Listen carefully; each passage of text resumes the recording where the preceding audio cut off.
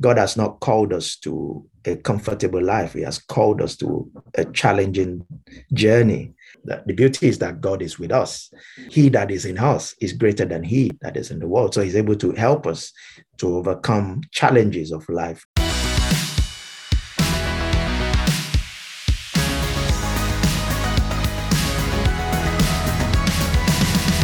The Profile with Premier Christianity Magazine. Hello, you're listening to The Profile here on Premier Christian Radio with me, Sam Hales. This is the show where we like to meet a new guest each and every week and hear some of their life story, how they came to faith and what God is doing through their ministry today. I'm delighted to say that my guest on the show today is the Rev Dr Israel Olofinjana. He is an ordained and accredited Baptist minister. He's led 2 multi-ethnic Baptist churches and an independent charismatic church. He's the founding director of Centre for Missionaries from the Majority World, which is a mission network initiative that encourages cross-cultural training to reverse missionaries in Britain. We'll delve into that in the interview today. But Israel is also the director of One People Commission from the Evangelical Alliance. He's also on the Christian Aid Working Group of Black majority church leaders who are exploring the intersection of climate justice and racial justice. So there's lots to chat about today. But Reverend Dr. Israel Olofinjana, thank you so much for coming on the show. It's great to meet you. Thank you very much, Sam. A pleasure to be here today and look forward to the conversation we're going to have. Well, we always start here on the show by hearing about a person's early life.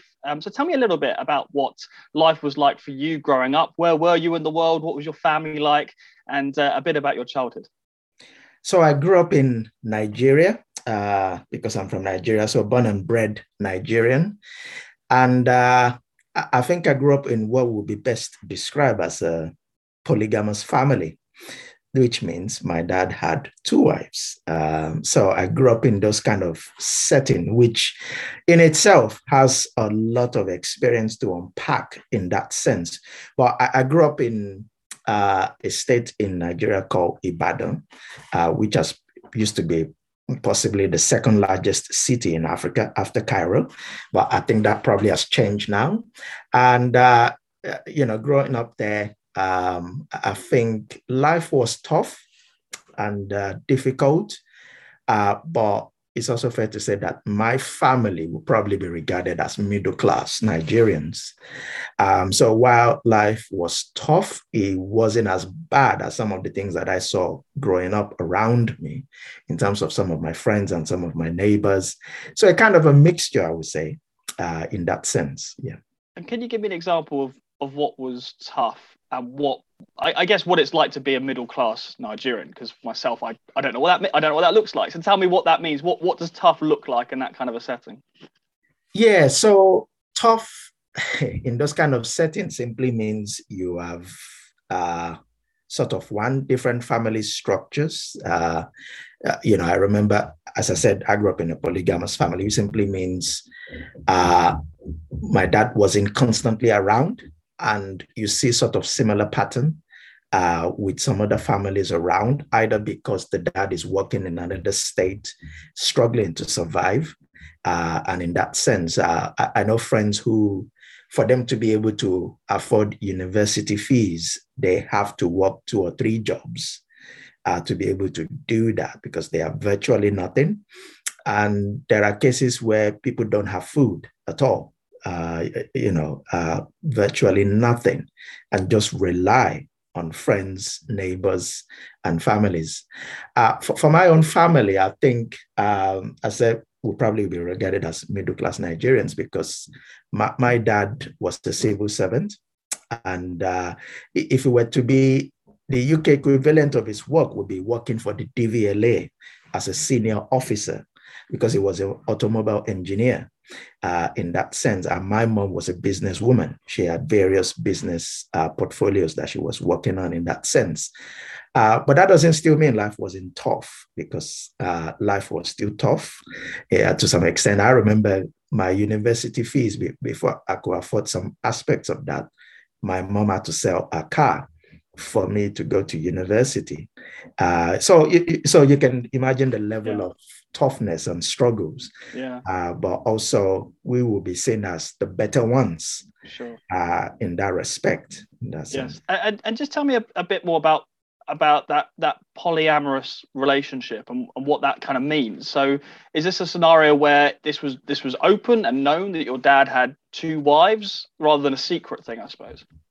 So it was very open. And I think anyone who understands African sort of traditional worldview will understand that there are certain parts of Africa that accept polygamy as a form of marriage in that sense. So it's seen as part of the culture, it's seen as normal. In fact, in traditional times, if a man has more than one wife, it's a sign of wealth. It's a sign that you are able to look after families. You are able to look after more than one woman as it is. So it's a thing of pride in traditional times.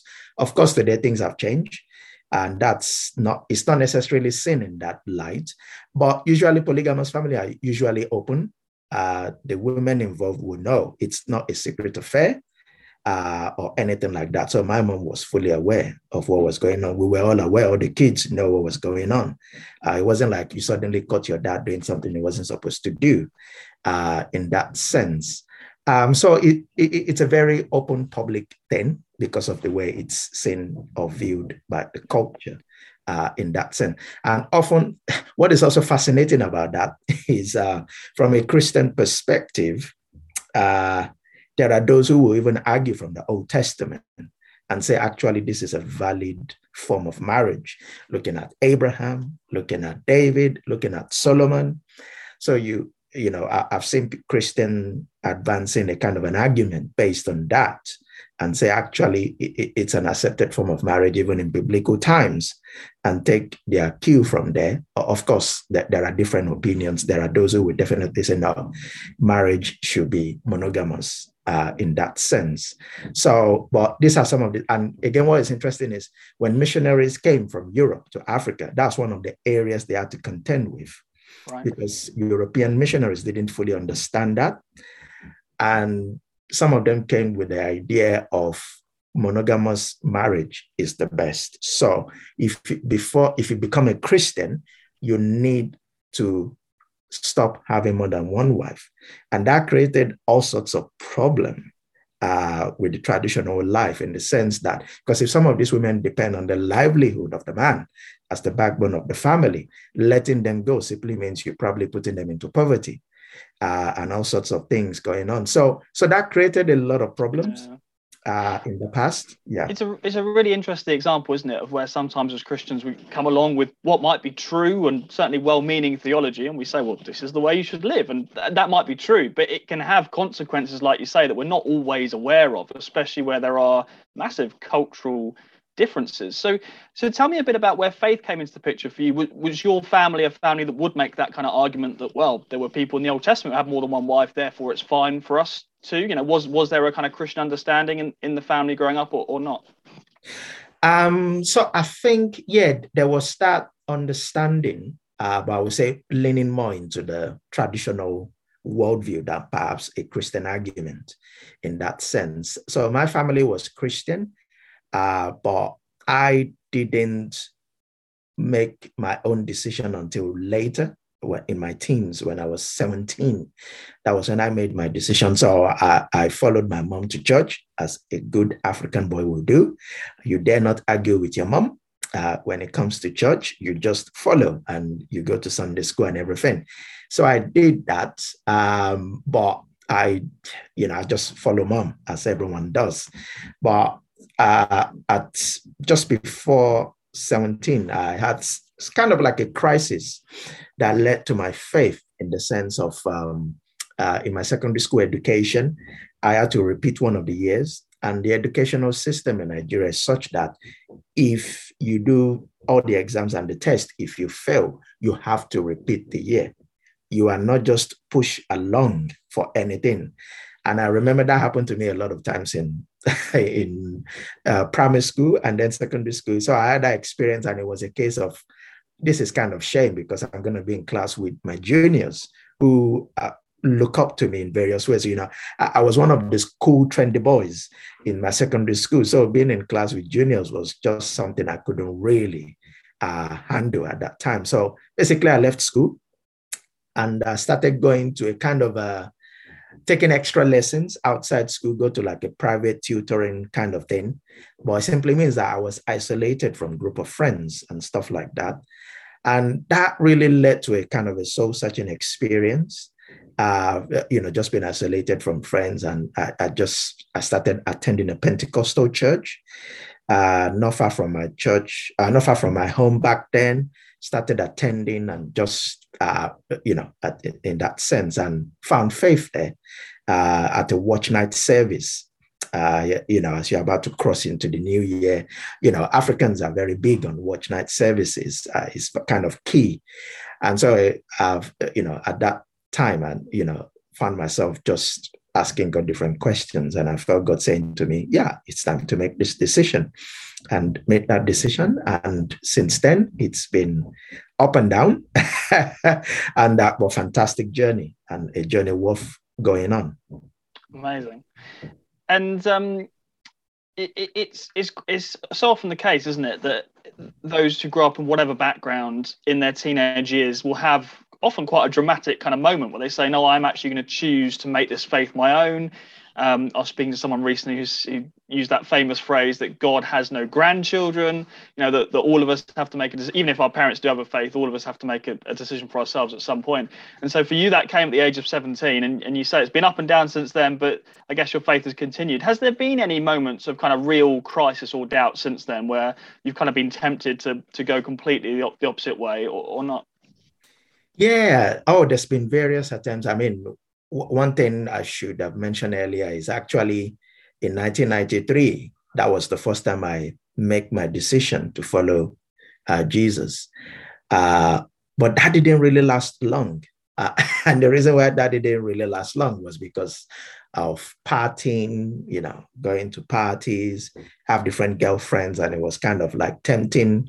I even remember, giving my life to Christ, friends laughing at me and say, oh, here's this guy who's just said he's become a Christian and still going to parties and stuff like that. So it was really difficult. So I kind of backslide, as it were, and then came to faith again in 1995. So that was kind of like the first temptation, the teenage years of just embracing pleasure, but at the same time trying to fuse Christianity into that. That really didn't work. But in 2001, my dad passed away.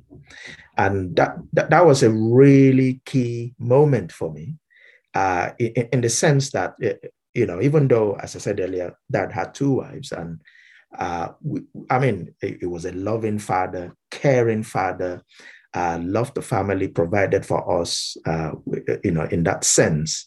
And so when he passed away, it was a shock to the system, but at the same time, a kind of a different realization that God is my ultimate father. And I remember at the funeral of my dad, I remember my siblings all crying their eyes out. I really didn't cry because being the last child, I had a different experience from my other siblings in that sense. So I didn't really cry.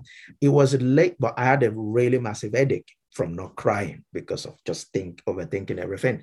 But I remember a few days after, I was listening to a song by Don Moen, Our Father who art in heaven, and I was just crying profusely. Couldn't really hold myself back. Was just crying. There was no one in the house, just crying. And there was a kind of a sudden realization and a revelation at the same time that God is the ultimate father, that even though your dad, your earthly father, is now gone, but actually I am your father.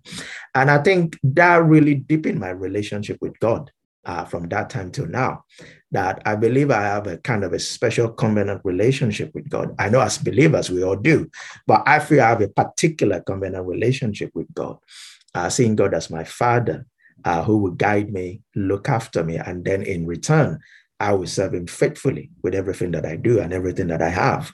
And I think that has been the case since then.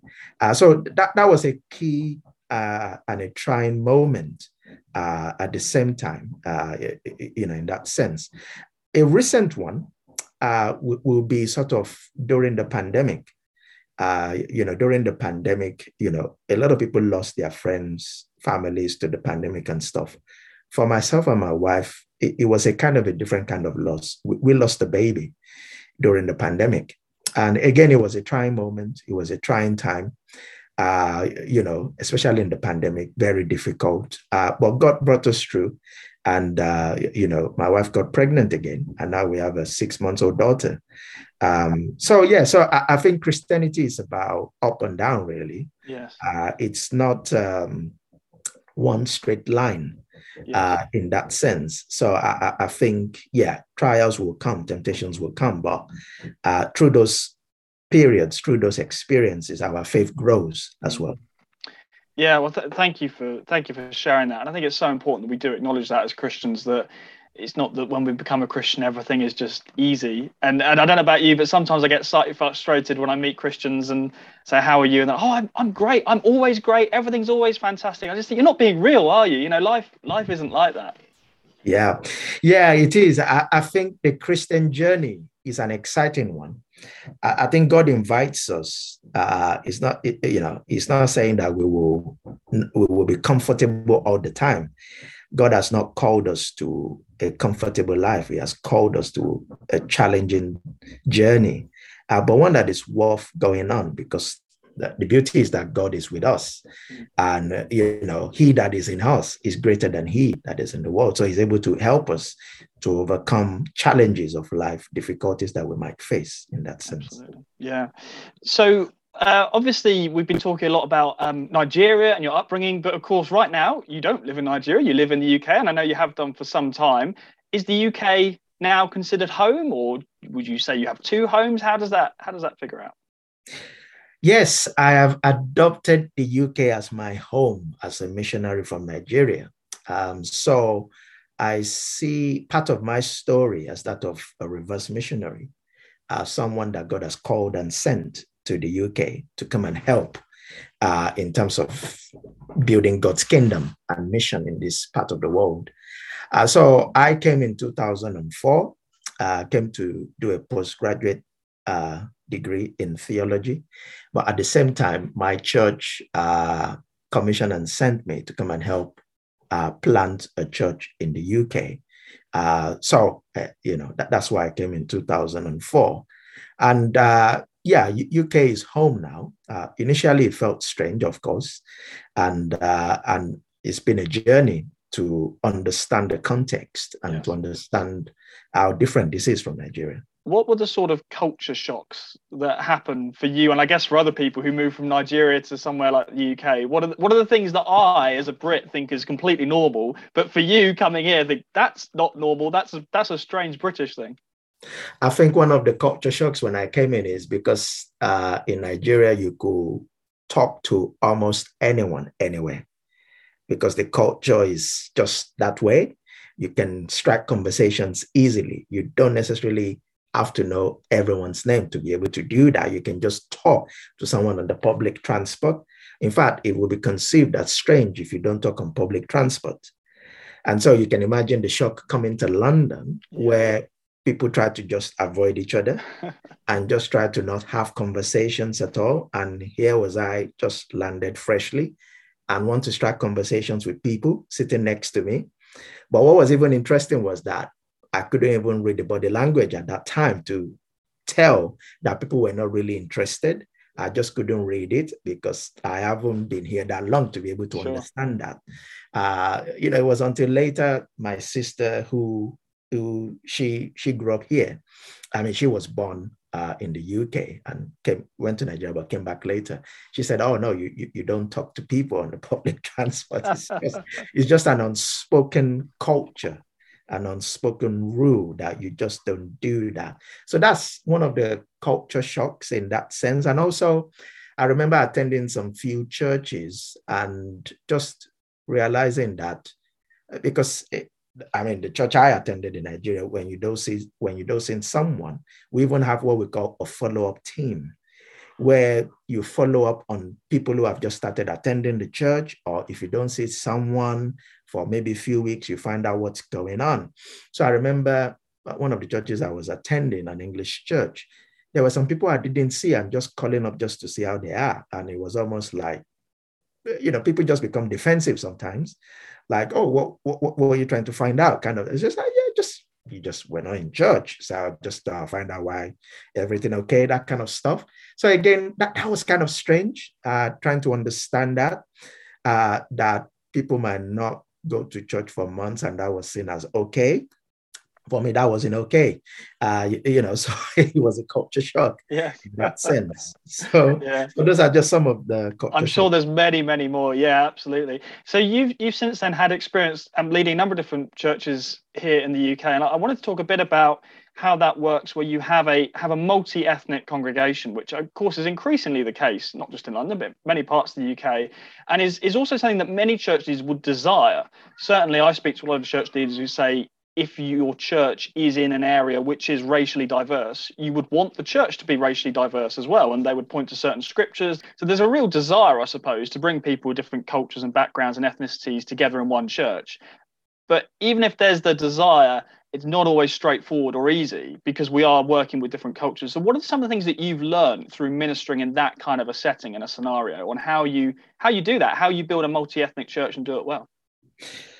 Yeah, I think a lot of, as you said, a lot of people definitely, a lot of leaders I speak to and church leaders definitely desire, whether it's a white church leader, a Black church leader, Asian or Latin American or South Korean or Chinese, there is always that desire and that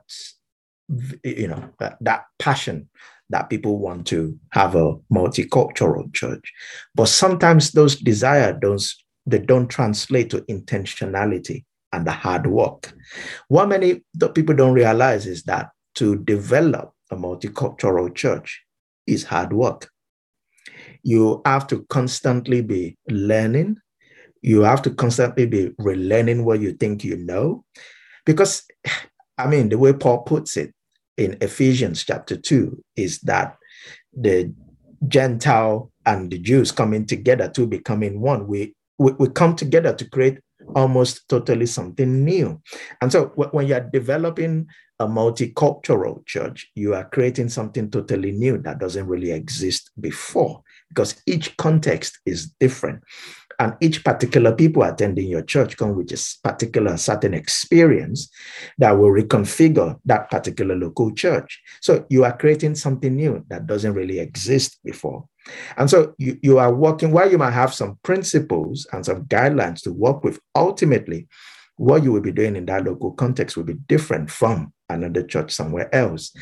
And so it is hard work. And so a lot of people find that the homogeneous unit principle works better, where you can have a white church leader leading a white church, or you have a Nigerian leading a Nigerian church. Many find that much more easier to do in that sense. So intentionality is very key in terms of thinking, in terms of strategy, and in terms of action in that sense. And I think the other challenge we also have is sometimes people see conversations around multiculturalism as political correctness. And I think for the church, we have to move away from understanding that God has a vision of a multi-ethnic kingdom that we see through the pages of scripture from Genesis through to Revelation. The fact that God created one humanity, but that humanity is expressed with different skin pigmentation, different physical features. And the fact that we end in Revelation with this vision of different tribes, language, and people. It's a sign of God's multi-ethnic kingdom. In fact, the fact that God chose the day of Pentecost to birth his church, again, signal that intention, because you have different Jews congregating, diaspora Jews, as well as Jews who were born in Israel, congregating together on that particular day. So we have to catch that vision. We have to catch it and then begin to work how we implement it in our various local contexts in that sense.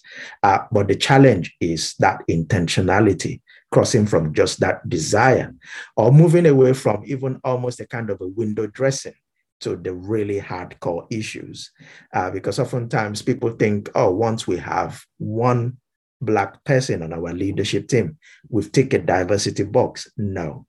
I'm afraid that's the starting point. It's not the success story we want to be singing, that we have one ethnic minority on our board or council. That's good, but it's the introduction. It's not the end story we should be celebrating. How can we replicate that over and over again over a period of time to be consistent? And also, how can we replicate that in our various governing structures, in our church trustees, in our diaconate, in our worship team? What does that look like? And do we have visible representation of people of color in our church? It's not okay to have people of color serving in Sunday schools and serving tea and coffees and not having them leading worship or having them preach or having them engage in visible aspect of the church. It's not good enough. So these are some of the challenges. And I think at times when people put the cost together, it's like, wow, this is great. And at times people shy away from that. So much is shallow these days. Pictures, but not words. Texts that seem impersonal. Tweets rather than conversation. It can leave us all feeling rather empty. At Premier Christianity, we go deeper to bring you a thought-provoking and credible mix of theological articles, biblical interpretation, interviews, debates, and trends. Premier Christianity, online, in print, in depth. Subscribe today at premierchristianity.com.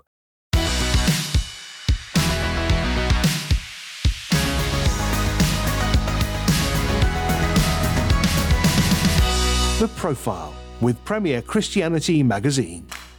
Welcome back to The Profile here on Premier Christian Radio with me, Sam Hales. My guest on the show today is Israel Olofinjana from the Evangelical Alliance. We're having a wide-ranging conversation on all that Israel is up to, some of his past experience ministering in a multiracial context, his upbringing in Nigeria, and what it was like to grow up in a family where his father was polyamorous. Lots to talk about today with Israel, so here is the second part of our conversation. I do hope you enjoy it. You're listening to Premier Christian Radio. I'm Sam Hales, and this is my conversation with Israel Olofinjana.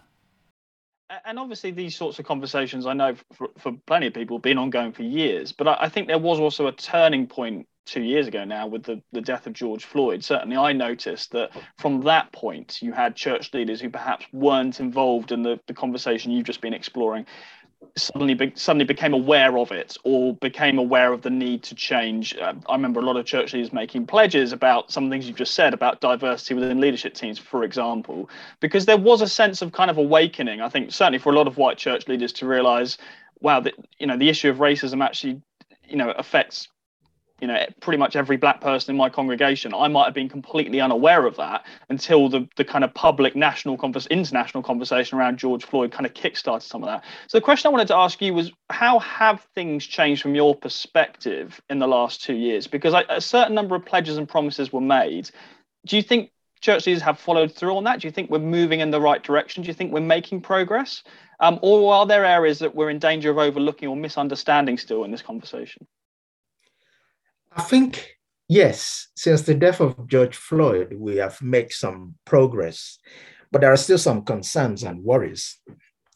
I think the death of George Floyd really opened people's eyes to the fact that we are not post-racial, because I think before the death of George Floyd, I think there was just this notion that, well, we're really making progress on this front. And so we are kind of post-racial. And I think that really knocks us back to think, okay, what is going on here?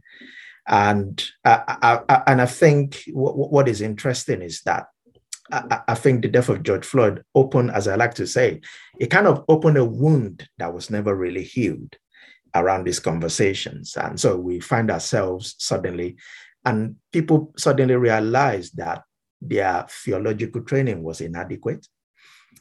And people suddenly realized that they have not really taken this conversation serious. And so we now begin to see the gaps that we have. And so people are responding in that sense. And some progress were made. But at the 1 year anniversary of George Floyd, I was sort of observing and just taking notes around who is still working on this, who are still speaking publicly. And I was kind of really disappointed because it felt like some people just stick that box as an exercise, that we've kind of paid lip service to racial diversity, and then it's just time to move on. But I'm also aware that, of course, the pandemic has made life really very difficult for people. So maybe on the scales of priority, churches are trying to survive because of the pandemic and the economic, financial, social survival aspects of that. I totally understand that pastors have a lot to worry and to contend with more than ever before. But nevertheless, few people only spoke, particularly white church leaders, at the 1-year anniversary of George Floyd. And I was kind of really disappointed at that because it just felt that it was just a brief moment of things in that sense. And I think some people are making progress, but I think the gaps that has really been exposed, they need to be addressed in terms of what are the kind of theological education that we need for church leaders, because they are the gatekeepers.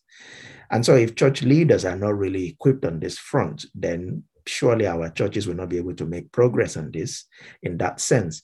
But also, we had that momentum with the George Floyd, but then the Sewell report really halted that conversation to some extent. And I'm not saying everything about the Sewell report is terrible. It's got just to remind people, this was the government report, wasn't it? Yeah, the government report on race, on the Race Commission on Ethnic Disparity in the UK, CRED, as the acronym is.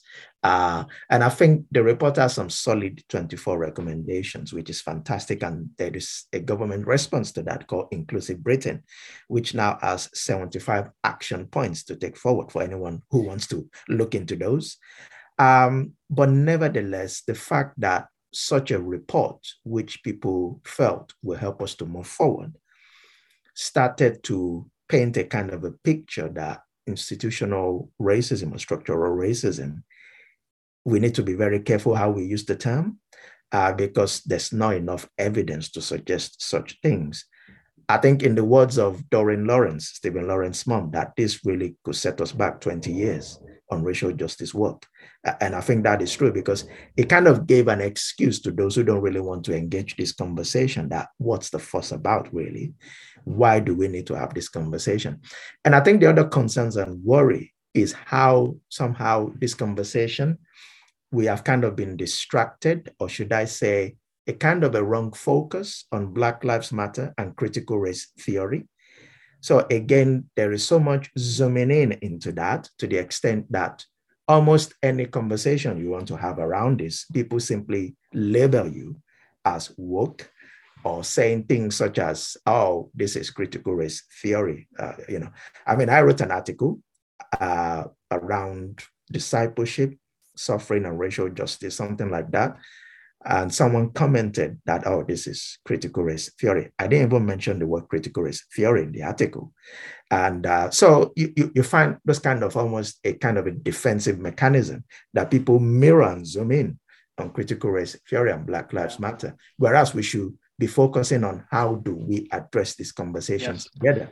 I've noticed something similar, as you say, which is that if you try and take any kind of position that might suggest we've still some work to do on the issue of racism, there are those who just write it off as this is wokeism, this is critical race, all these sort of buzzwords, which, as you say, aren't always very well understood. I mean, I think a lot of the people who use that term critical race theory in an accusatory way probably never looked at the actual academic meaning of that, because it's an academic term at the end of the day, critical race theory. People do entire PhDs on such. It's not a simple idea, but I think it gets boiled down to a simple word like woke or CRT that people just like to throw at one another, which, as you say, seems like a really awful distraction, because I guess the hope would be, certainly as the church, that we can have some rational, well-reasoned conversations that actually move us forward rather than chucking stones. And the danger, I suppose, is you end up with a very polarized world where either you have to buy into some of the extremes which do exist in the CRT world, or you have to say there's no issue at all. Whereas you would hope that most rational thinking people would say there must be some room in the middle here, where actually we don't sort of cry racism at literally every single thing that happens, but neither do we say there's no issue at all. Is that the kind of middle point that you think we need to be striving for? Yeah, I think we need conversation across the board. You rightly noted and pointed out that people definitely need to nuance more conversations around CRT. I think a question people don't often ask is, why does it exist in the first place? And I think that question is so crucial to, even if you don't agree with all the arguments about CRT, it's so crucial to just understand in what context did CRT develop in the late 70s and 80s in the United States. Why? Why did it come after the civil rights movement, after that high peak of level of engagement, and then CRT came at the back of that? Why? It's usually very crucial to ask those kind of questions. And then again, the resurgence of Black Lives Matter, it didn't, some people think it emerged during 2020, but again, Black Lives Matter started 2016, and oftentimes people ignore that and think, oh, this is just something that emerged during the pandemic. No, it didn't. Why do these things exist? Could it just be because there is something wrong somewhere?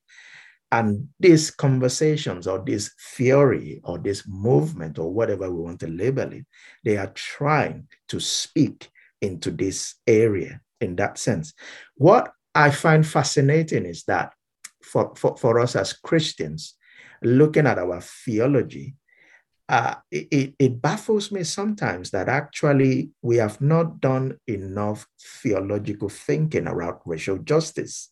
When I look at British scholarship, theological scholarship on this, sometimes it is really found wanting in this area.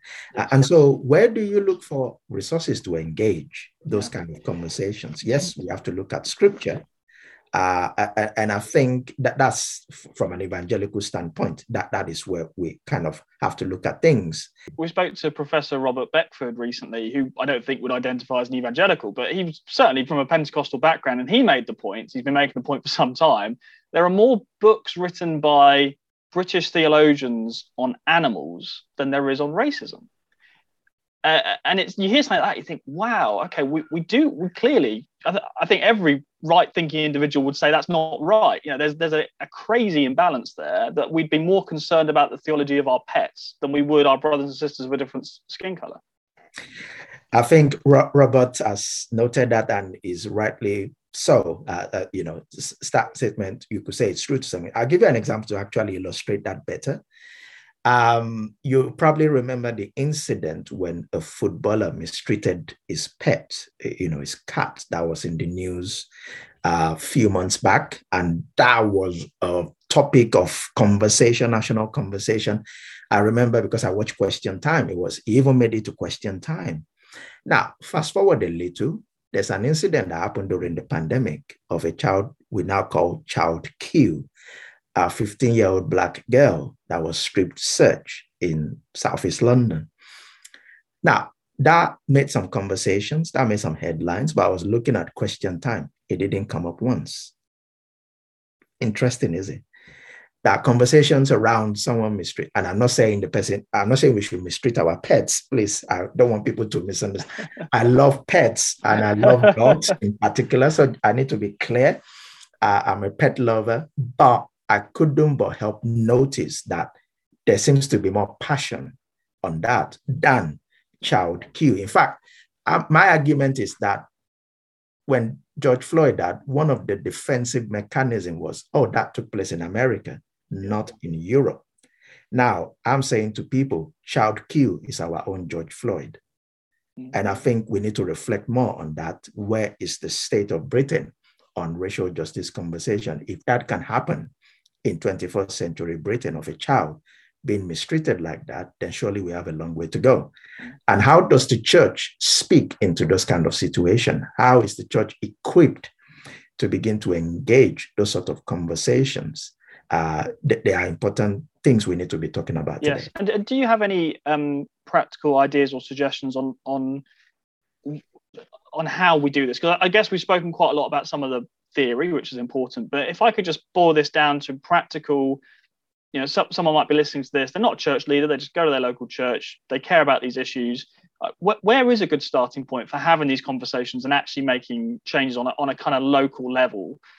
What do we need to do differently? Is this a small group program? Is this, I don't know, a preaching series? There are various things you could suggest, but do you have any practical ideas on how we can take some of this important conversation and theory that we're having now and actually apply it on a local level? I think at a local church level, what churches can begin to do, and of course, I'm aware that there are different kinds of churches, but what churches can begin to do is to have these conversations. So I'm an advocate of believing the only way racial justice will become really integrated into our framework is to see it as a discipleship issue. So what does that mean? We need to talk about it. Our house groups are a key place. So can we, in our Bible study series, in our cell groups, in our house groups, whatever name we call them, in our various small groups, can we look at this as a subject, look at the various aspects of it? And I would suggest this to any church, including even a white majority church in a village that doesn't have a single person of color in it. And the reason why I won't even suggest that is because just because you don't have a person of color in your church doesn't mean this does not concern you. Because I think what you will be saying to your congregation if you do something like that is that actually this subject is very important. And it's biblical. We need to talk about it.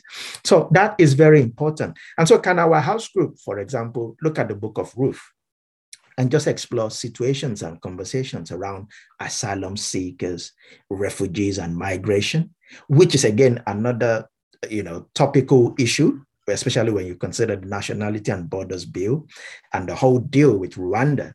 Can we look, that's like 4 chapters there. Can we look at that in our preaching series just to explore what does it mean to be an asylum seeker from the book of Ruth? How does that look like today? And even we mustn't forget that even Christian theology from the New Testament describes all Christians as migrants. Peter, James, they all describes us as diaspora. They use language such as we are aliens, we are strangers in this world, to the exiles that are scattered. And when you look at the kind of terms, the Greek terms that are used, it talks about a kind of a diaspora effect that we are scattered above. The understanding is that earth is actually not our home. The kingdom of heaven to come is actually our home. So we are migrants on earth. So if Christian theology sees all Christians as migrants, what should our thinking and theology be around these issues in the church? So as Christians, we will have a more invested issue to think around this and to help our congregation to think about this through Bible study, through preaching series. Can we write songs around some of these issues? Our liturgy, can they be weaved, our prayers around some of these issues in that sense? Hey, this is Sam. Really hope you're enjoying this conversation right here on the Profile podcast today. Could you do me a favour right now? It will take you just 2 seconds to give us a rating and a review wherever you found this podcast. Just a couple of seconds to give us a rating is so helpful. It helps other people to discover the show as well. So if you could do that, we would so appreciate it. Well, we haven't yet spoken about your job role at the Evangelical Alliance. I said at the beginning you're involved in the One People Commission. I suppose some of the things we've spoken about already touch upon your role, but do you want to explain a little bit about what that means and your work at the EA and how that relates to some of the topics we've been speaking about in terms of racial justice? So the One People Commission of the Evangelical Alliance is the best way to describe it is it mirrors the EA's work around unity and ethnic and cultural diversity. It was something that started somewhere in between 2012, 2013. It started as a kind of a prophetic challenge from the Black church to EA that EA needs to represent the breadth of British Christianity. And so the former director, Steve Clifford, took the challenge and they really set up One People Commission. And I think, being the current director, my priorities are around 3 areas, really. I'm looking at intercultural church unity, I'm looking at intercultural church, and I'm looking at intercultural justice. In a nutshell, I'm looking at unity, I'm looking at integration, and I'm looking at justice in that sense. I'm looking at how to help different organizations at the national level to have a kind of an intercultural conversation and how we can help each other. At the local level, I'm trying to help churches to develop an intercultural church that can truly express in leadership and everything we do a multi-ethnic church. And then the intercultural justice aspect is just to begin to look at what racial justice look like, not only from a Black and white perspective, but also from a Chinese, from a South Korean, from a Latin American perspective. What does racial justice look like? And how can we begin to talk around some of these issues? But at the heart of One People Commission is relationship. It's a network. And I really love the network because it brings together different aspects of the church, your Black majority churches, your South Korean churches, South Asian churches, Latin American churches, Chinese churches. So the breadth of diversity, it's huge and it's really encouraging. And so at the heart of it is relationship, so that we can all work together. And unity is a big part of what we do.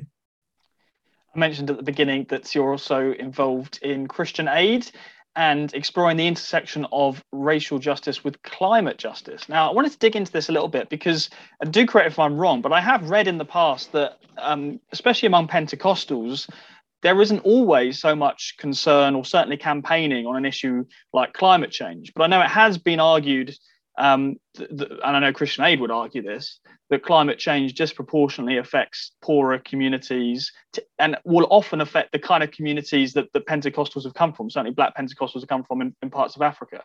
So do you want to dig into that a little bit more for us? And especially this issue that actually still for a lot of Christians, climate change is not really on their radar or not really seen as something that's of primary concern. The conversations around climate within the Christian landscape, again, is another fascinating one, because some see it as this is just politics. I don't really see why the church should get involved in this. Let's just leave that for the government. There is such attitudes that we see, but there is also a lot of aspects of the church that are engaging, like your Church of England and other traditions like Baptist and even charismatics are engaging. I think Black Pentecostals have been very late to come to this conversation. And I think perhaps for various reasons. One is perhaps the theology that has been espoused, that sort of dichotomizes faith from those kind of big narratives. And I think there's no way you're going to read scripture. Creation theology furnishes us with an understanding to engage climate justice. It's very key. It's very important. Because when we look at creation theology, God created this world. And because he created it, that tells me that he really cares about it. Paul even went as far as to tell us in Romans chapter 8, when we start talking about recreation, that God is going to save humanity, but it's also going to redeem the cosmos. We see those kind of implications. And so what we are talking about has a significant theology in scriptures in that sense.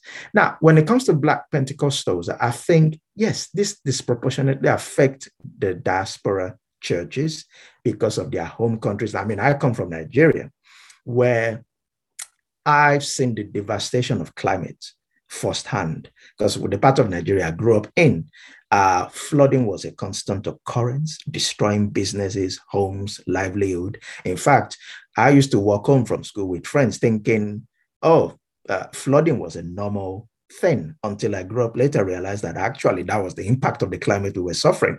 There are times it will rain heavily and I will be crying my eyes out as a young boy with my mom just trying to encourage me that all will be well. So I've really lived through the impact of this in that sense. But yet, African and Caribbean churches, we have been slow to really engage this. And so that work with Christian Aid was just to really begin to resource Black majority churches to really to engage, mobilize, and help them to go on this journey. One of the surveys that we did really begin to map things out that actually a lot of Black Christians are passionate about this. As opposed to maybe what the narrative might be saying, they are actually really passionate and they are looking for their leaders to take a lead on this, to begin to speak out on this in that sense.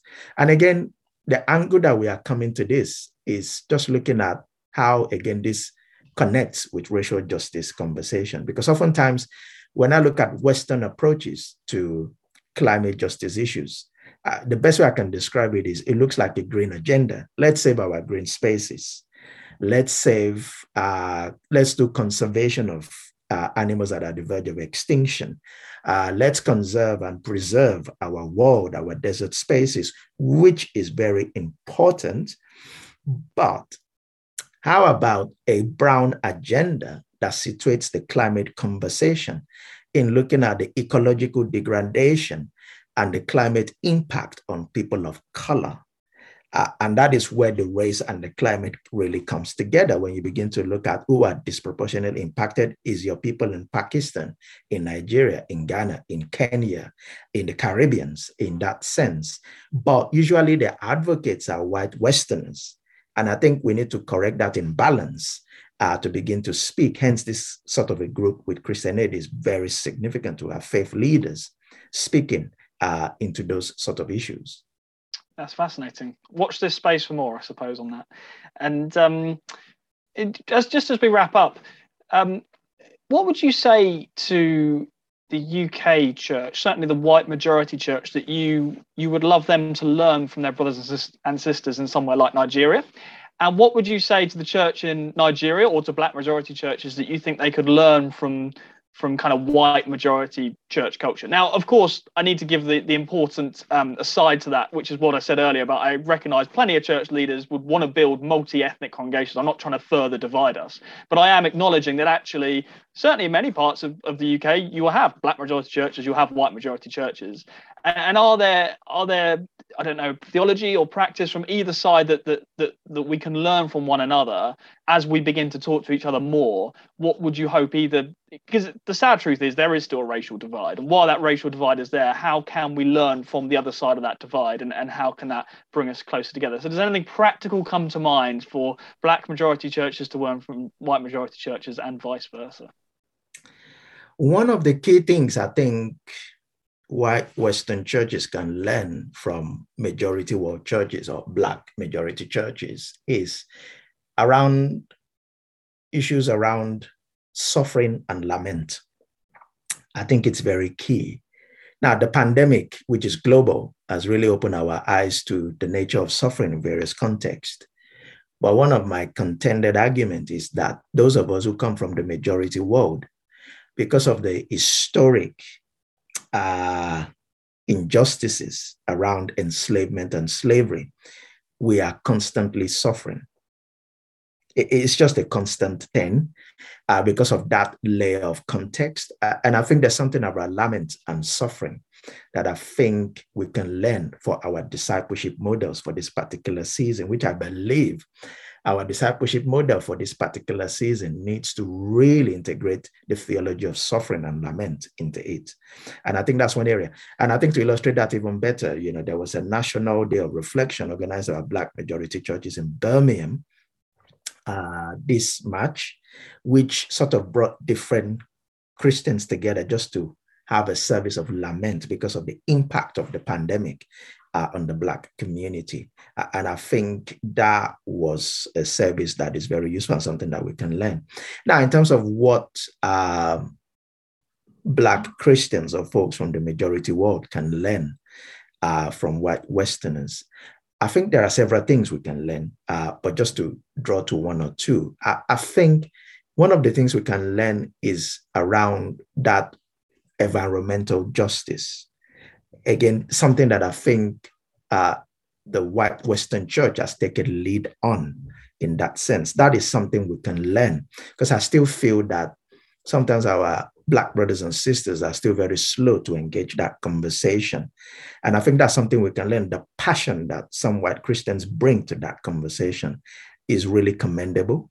And I think is one that we can learn from, and we can work together as allies, collaborate together. Because at the end of the day, this is about God's kingdom on earth, isn't it? It's not about my kingdom or your kingdom or your people, my people. It's about our people together, God's people. And I believe in those sort of African worldview and thinking that I am because you are.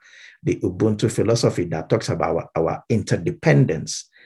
So we do need each other to be able to survive in this season. If there's anything the pandemic has taught us, is that we definitely do need that interdependence. You have been listening to the Profile Podcast. Really hope you enjoyed that chat with Israel Olofinjana from the Evangelical Alliance. If you did enjoy that conversation, we would so appreciate it if you could just take 20 seconds to give us a rating and a review wherever you found this podcast. It helps other people to discover the show. And don't miss our back catalogue as well. If you have a scroll down through previous episodes, you'll find interviews with the likes of Joyce Meyer, Martin Smith, Dan Walker, Sir Cliff Richard, Heidi Crowther, Christine Kane, Mark Sayers, and so many more. And if you do enjoy interviews like this, you are sure to love Premier Christianity magazine. Premier Christianity is the UK's leading Christian magazine. We publish each and every month in print and every day online. If you would like a print and digital subscription, you can get it right now from just £4.95 a month. Take advantage of that special offer right now at premierchristianity.com. Thanks so much for joining us. We'll see you next time. You've been listening to The Profile in association with Premier Christianity magazine.